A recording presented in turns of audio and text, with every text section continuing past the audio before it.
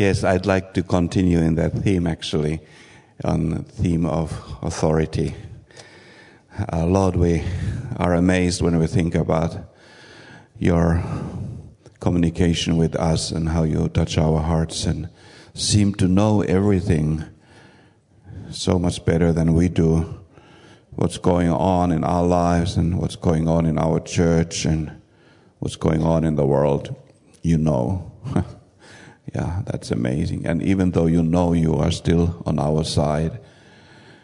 And you are so amazingly supporting us and so present. We love your presence, and we love to just close our eyes to this world and think about your presence. And we worship you. We worship you with everything that you have given to us. And you continue giving and so undeserved, so much love, so much encouragement. Thank you, Lord. Thank you for the body of Christ. It's reality. It's our testimony. It's the testimony of the body of Christ.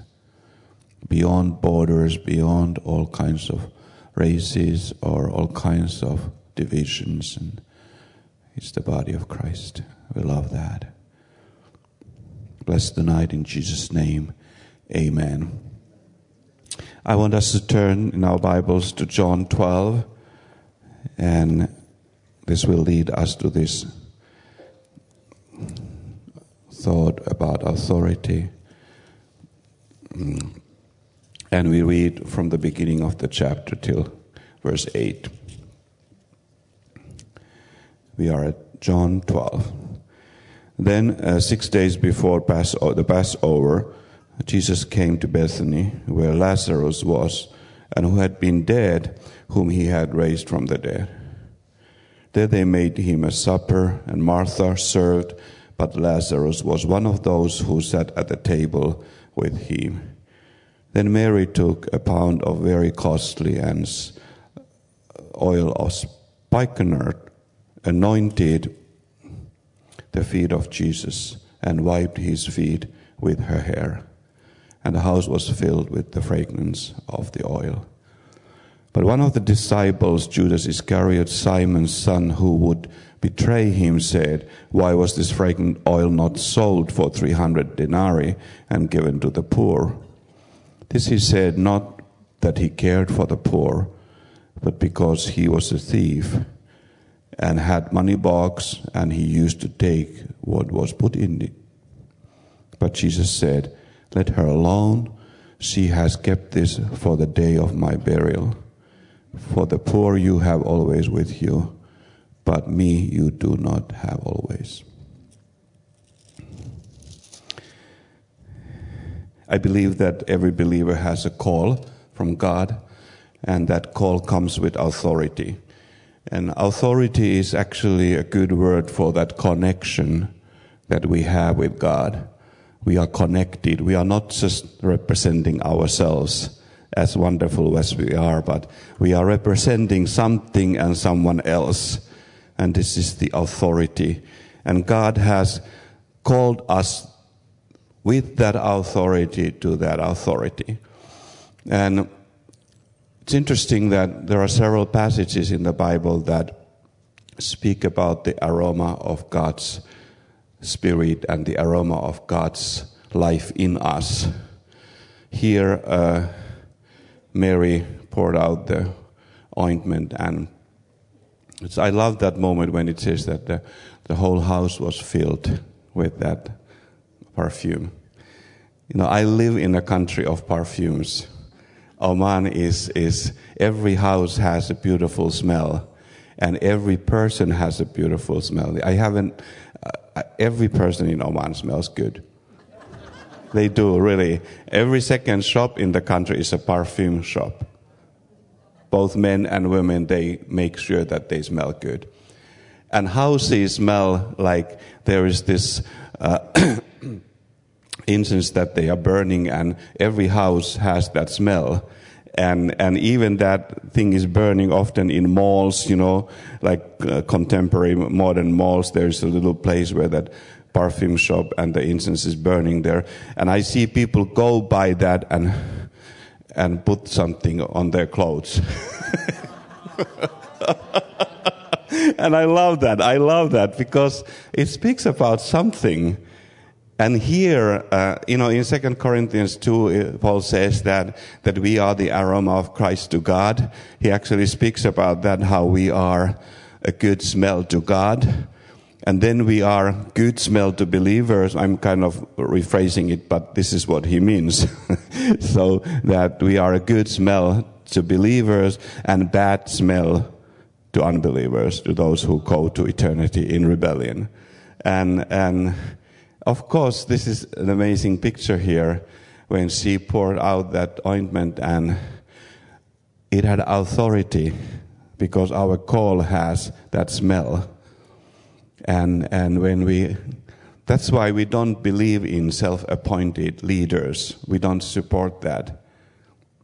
We don't even support self-sent missionaries, because we believe in authority. We believe that this connection is biblical. It is from God's heart, it's from God's order, and it's an amazing protection and covering. And it has a certain smell. And Judas expresses very clearly that it didn't smell good for him.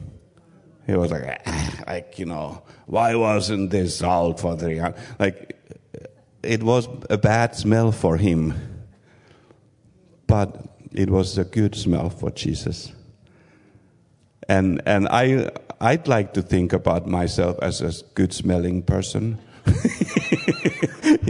And our mission also, and our presence at something beautiful, something that would bring a certain authority into a place. And I often say this, that I believe that the hero of missions is the body of Christ.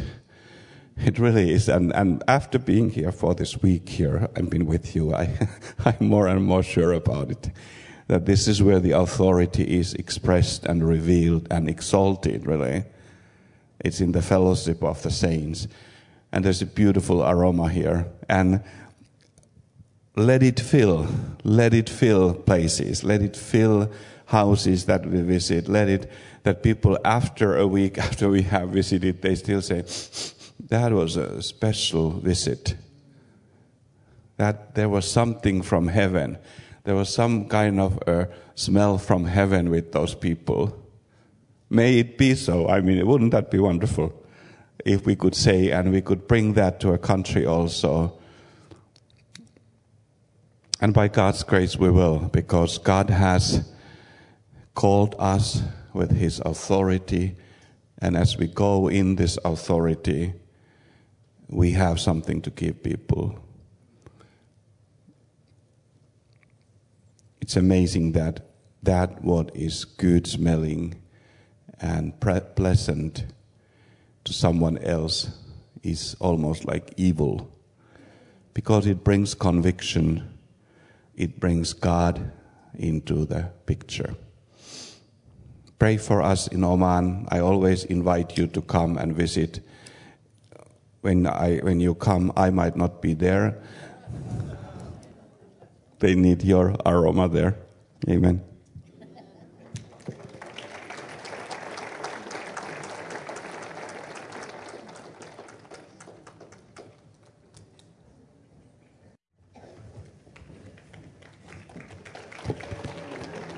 Okay.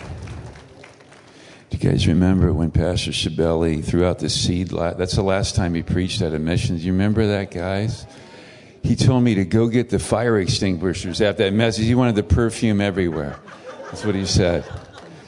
Okay. Let's everybody stand, please. We're going to read from Matthew chapter 9. 3 verses, starting at verse 36. And seeing the multitudes, he felt compassion for them, because they were distressed and downcast, like sheep without a shepherd. Then he said to his disciples, "The harvest is plentiful, but the workers are few. Therefore, beseech the Lord of the harvest to send out workers into the harvest." Father, We thank you for this prayer that we can ask you to send out laborers into the harvest field, God. Use this night to that end. In Christ's name, amen. Could the missions people that work in the missions office come up here for a minute? Pirio, Ula, Pastor Gary's here, Pastor Ronaldo, Pastor Fred. Come on. Come on, Pirio. She's right there. She's right there.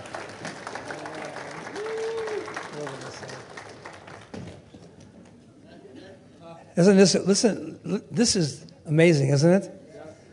I have the great privilege of working with Jesus Christ and his body. And these four are so incredible. Is there five? Sorry. That's what happens when your eyes don't work. Yeah. Five incredibly gifted and spiritual people. And I just want to I thank them. And not only, I was thinking about if we didn't have a stage here, I would have had us sit down there and all of you come up here because you're responsible for missions. The church. All of you would come up here and then we would go down there and just say, thank you. And so I want to thank the church. We want to thank the church for really just having a vision for missions. Amen? No, it's a rare thing nowadays. In churches across the world, across America, you don't find a lot of people. I remember being in a church and they said, we don't even want you to talk about missions. I said, thank you and goodbye. Those two words went together very well. But I want to just thank them. And then we thank the church for praying for missions, supporting missions, going on the mission field, going on summer harvest, because it's the church. It's the church and the head of the church, Jesus Christ, and his body. And you've done such an amazing work over these many, many years, 50-something years. And we thank you. God thanks you. We thank you. And amen. Amen. Okay. And I especially want to thank Pastor Schaller because I never really thought about missions till he preached from Hebrews chapter 11 in the 80s, in the early 80s. It was 1981 or 82, somewhere in there, 80. And he came and preached on Hebrews 11 in Starreton Chapel. Do you remember that? Starreton Chapel. That was something else. And the church was growing. We had grown from 11 people in the Marriott Hotel, and that became 50. And then we went to Starreton Chapel. The 50 became 250. We went to State Street in Springfield, Mass. Became 700 people. And but I always remember the message he preached, and it really struck me. I tell the story sometimes if you've heard it. I don't have a problem in my mind as of yet, but and I don't plan to. I didn't want to really hear what he had to say because I wasn't interested in missions. I was interested basically in street missions with addicts and alcoholics, and I love criminals. I'm not going to tell you why, but I just loved criminals.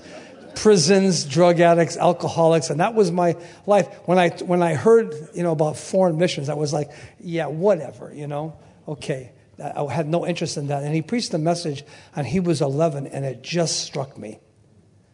So thank you. Thank you for your life and your message and your friendship. And thank you, Lisa. Thank you for being a great wife to him. So really, and we think about the portion of Scripture that he read, and I want to think maybe three ideas in my mind. One is the harvest is great. The harvest is plenteous, number 2, and the harvest is ready, number 3. And why is the harvest great? The harvest is great. And I think it's great because it's all about the Lord Jesus Christ. Amen? We're bringing him to this lost and dying world. And I've had the privilege of being in 112 countries in the last, 40-something years. And just to think about being able to present Christ to people. I remember one time being in a village in Africa, and it took 4 translations to get to the chief. I had to have 4 different translators to get to his language. And because he asked me, what message have you brought us here? This was a real primitive village with idol worship going on, and they would nail chickens to trees and worship the tree and sacrifice the chickens and different animals to this. And I thought, wow, it's amazing. There's places like this that exist on planet Earth, and that we have Jesus Christ who has saved us. He's called us. He has a purpose for us. And the greatness of God. I just think about the greatness of God. The harvest is all about the greatness of God. It's not about this technique or that technique. And I'm not against techniques and administration and organization. But what we are presenting is the greatness of God. Amen? How great He is. And how people just have no idea about who Jesus Christ is. There's places where they've never heard the name still on this planet Earth. There's villages across India, hundreds and thousands of villages. And I think somebody told me something like, even in Ghana alone, there was like thousands of villages that have no gospel witness at all. By the way, that means I will never get an unemployment slip from God. There's always work to be done, amen? It's like we've always got opportunities. We don't have to go looking for a job. We don't even need to really apply. We just have to believe. And God will send us. The harvest is great because it's about He who is great in our lives. He saved us. I remember when I got saved. It was interesting. I got saved in 1976, January 6th, 1976. I didn't know what salvation was. I just knew that something happened in my life that night. And what I did is I immediately went on the streets with a Bible and started talking to people about Christ. But I didn't know anything about Him. So that was kind of an interesting time. I'm talking to people. I got a Bible in my hand. They said, what do you want? I said, I want to tell you about Jesus. They said, what about Him? I said, I don't know. I just know that my life has been changed. I know that I was this and now I'm this. I was involved in narcotics for many, many years, getting high every day for decades. And I was involved. I was in bar rooms. I was involved with all kinds of things. I don't want to go into it. But I just said, I know something happened to me. And exactly what it is, I'm not so sure how to explain it.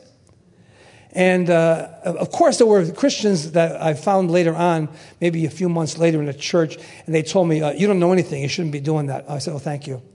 That's really going to encourage me and help me to go on. You don't know enough. You shouldn't be doing that, Wow, the woman at the well, what did she do? She got saved and went and told the town, come and see a man who told me everything I've ever done is not this to Christ. Hallelujah. That's amazing.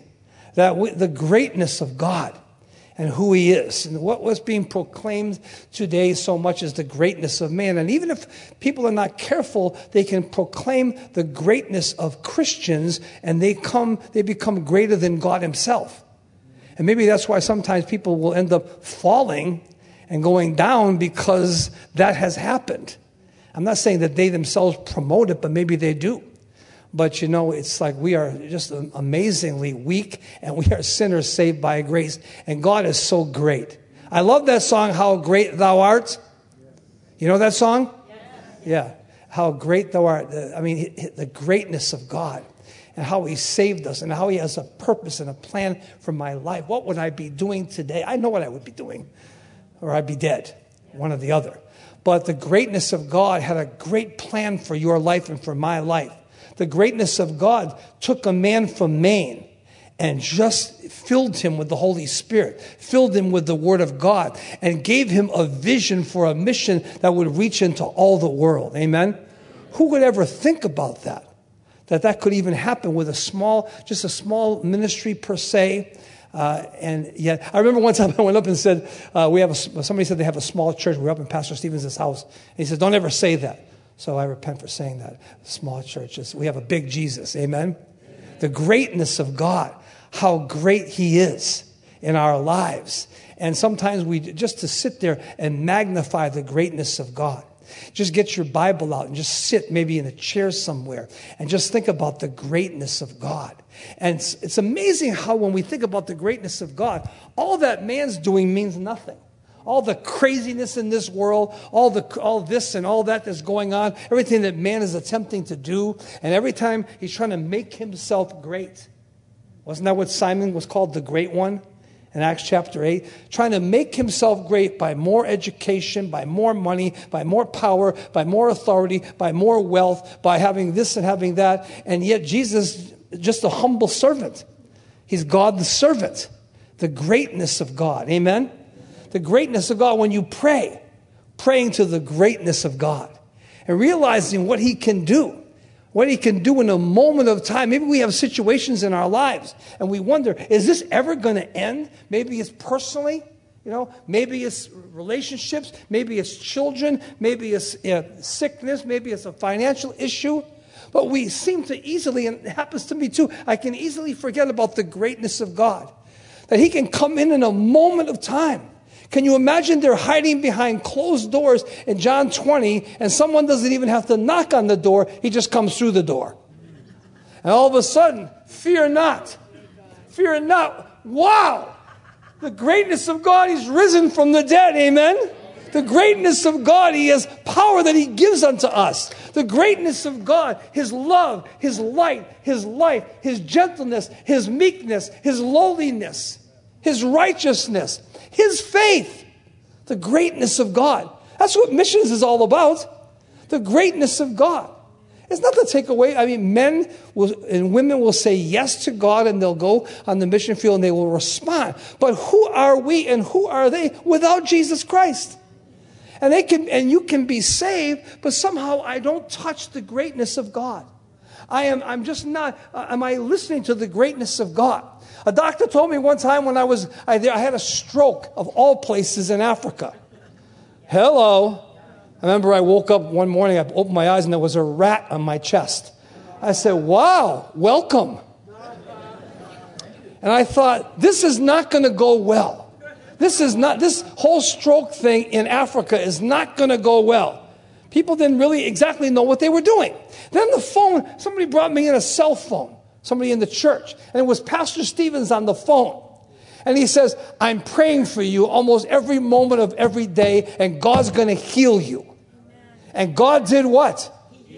He healed me.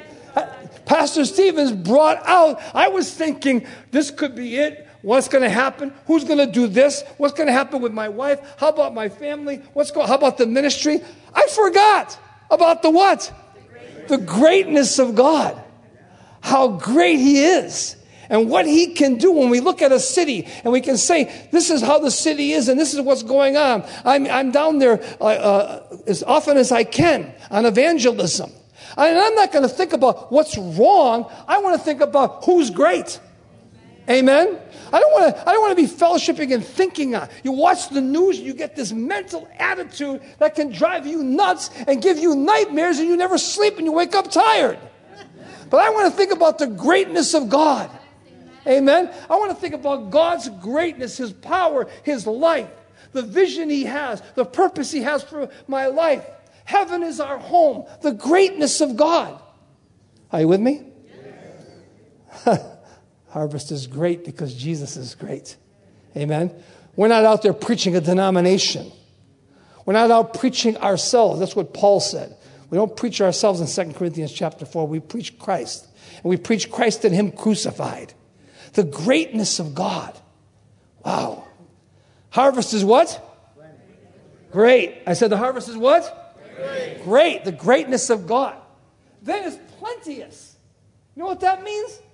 8 billion people on planet Earth.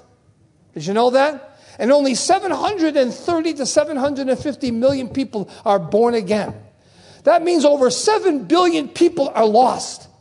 You think, well, I don't know. There's nothing to do with Christianity. I'm getting bored. Really? You're getting bored? You must be joking. The greatness of God and the harvest is what? Plenteous.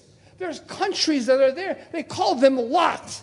I don't like to hear anything about a locked country. Hello? Are you with me? Huh? I was reminding my wife, we got locked up together in Yugoslavia in the same jail cell. Wasn't that awesome, Linda? Wasn't that amazing, huh? You must have said to yourself, what's he doing to me? What's going on here? That was the greatness of God.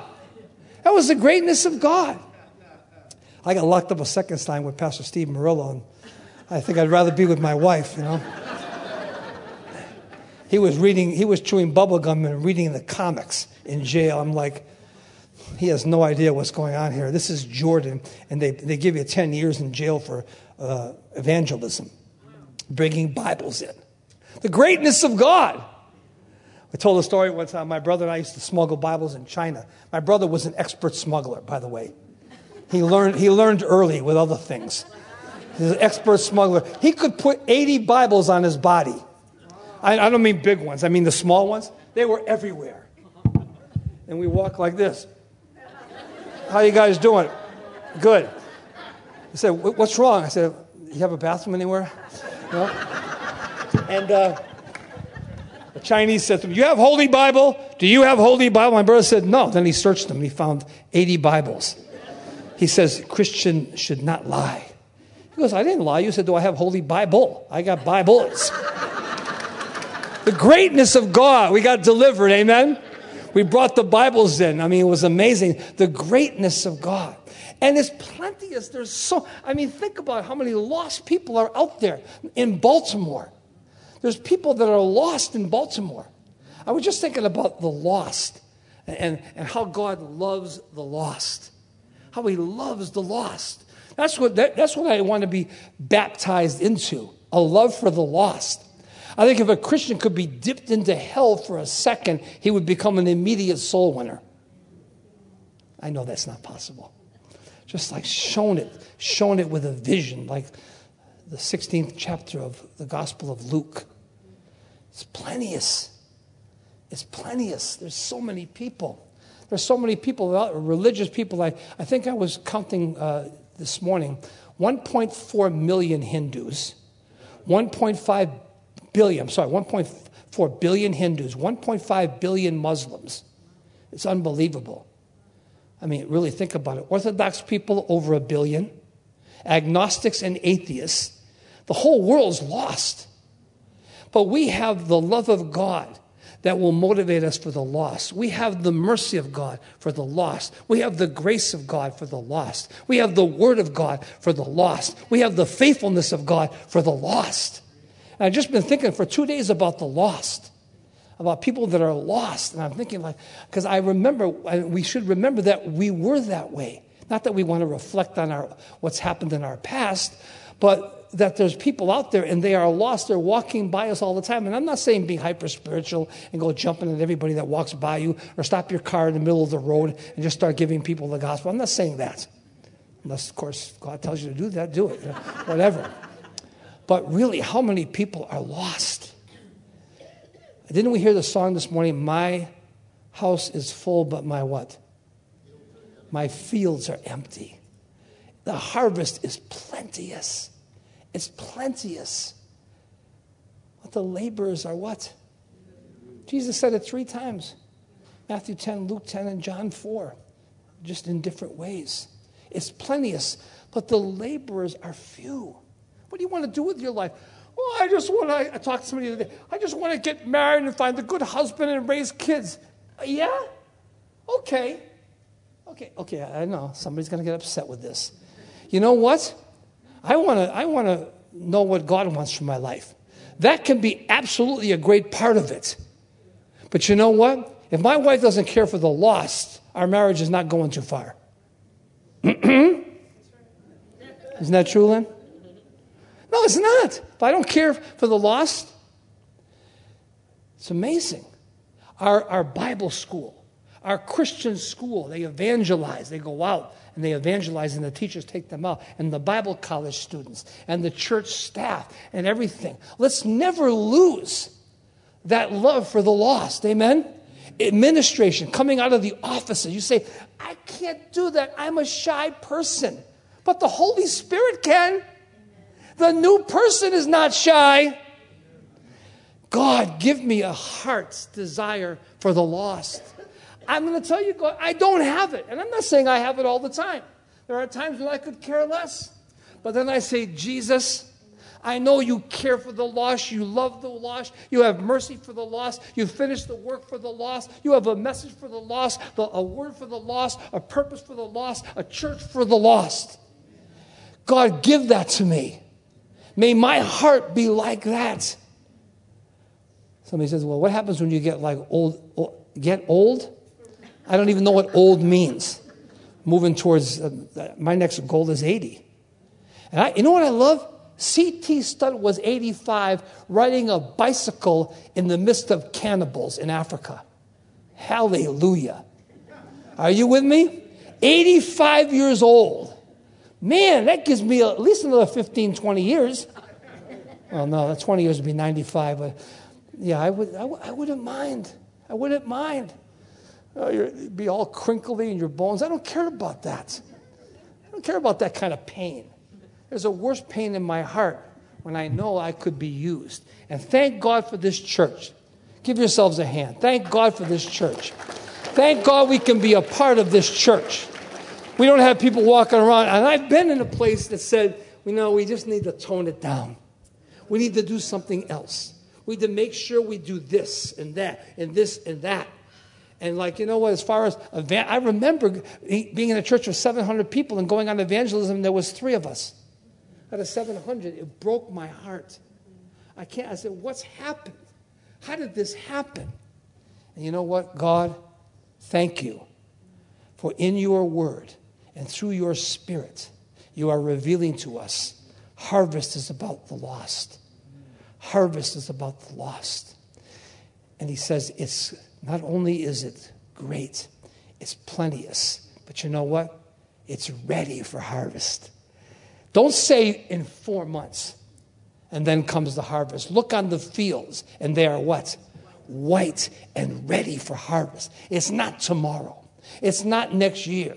It's not when I finish Bible school. It's not when I get a better job. It's not when, I've got all these problems in my life. I got this thorn in my flesh. Paul had a thorn in his flesh. He was still reaching the lost. Got besetting sin? Go after the lost. Those things can't stop us. The lost. The lost. The lost. And if our gospel will be hid, in 2 Corinthians 4:3-4, it be hid to them that are lost. Thank you, God, for giving this church a vision for the lost. As when we give in the offering, it's towards the vision for the lost. When we come to church here and we are faithful to be here 3 times a week, 4 times a week, it's because we care about the lost. When we send our kids to Christian school and when we just live in our lives and our friendships and our relationships and our prayers together, it's for the lost. It's for the gospel. That precious gospel that God has given us. And that gospel is to the lost. So, Father, thank you tonight. Thank you for the harvest. The harvest is great. The harvest is plenteous. And the harvest is ready. There's people crying out, is there a God? Where is God? They were in Oman. They are in Morocco. They are in China. They are in Japan. They're in Bolivia. They're in Canada. They're in America. They're in Europe. They're in Eastern Europe. And maybe their hearts cry as they don't even know how to pray. And they're not Christians. But there's something missing. God has put eternity there. And they have no fellowship with that which is eternal. And they know something's missing. We pray, Jesus, we can bring the gospel. That we would never stop. We would never stop. We would keep going with this gospel message. Thank you for this church. Thank you for the leadership of the church. Thank you for the vision you've given us. Thank you for all the churches around the world. Thank you for the Greater Grace churches, for churches and other denominations and other churches that are reaching the lost. They are our brothers and sisters, no matter how they do it. Thank you, God, that we can bring this message to bring life to the lost. The good news in Jesus' name, amen.